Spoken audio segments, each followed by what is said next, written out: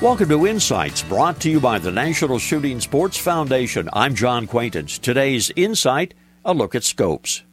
I did an inventory of my rifle scopes the other day, 5 fixed power and 1 variable power scope.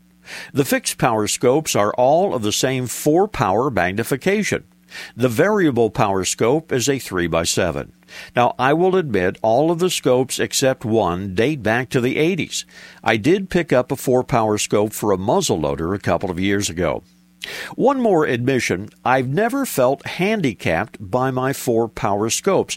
I like that level of magnification for the type of rifle shooting I do, which is relatively close up compared to, distant shooting. I try to keep all of my shots within about 100 yards, and I can find no advantage to a higher power scope for my purposes.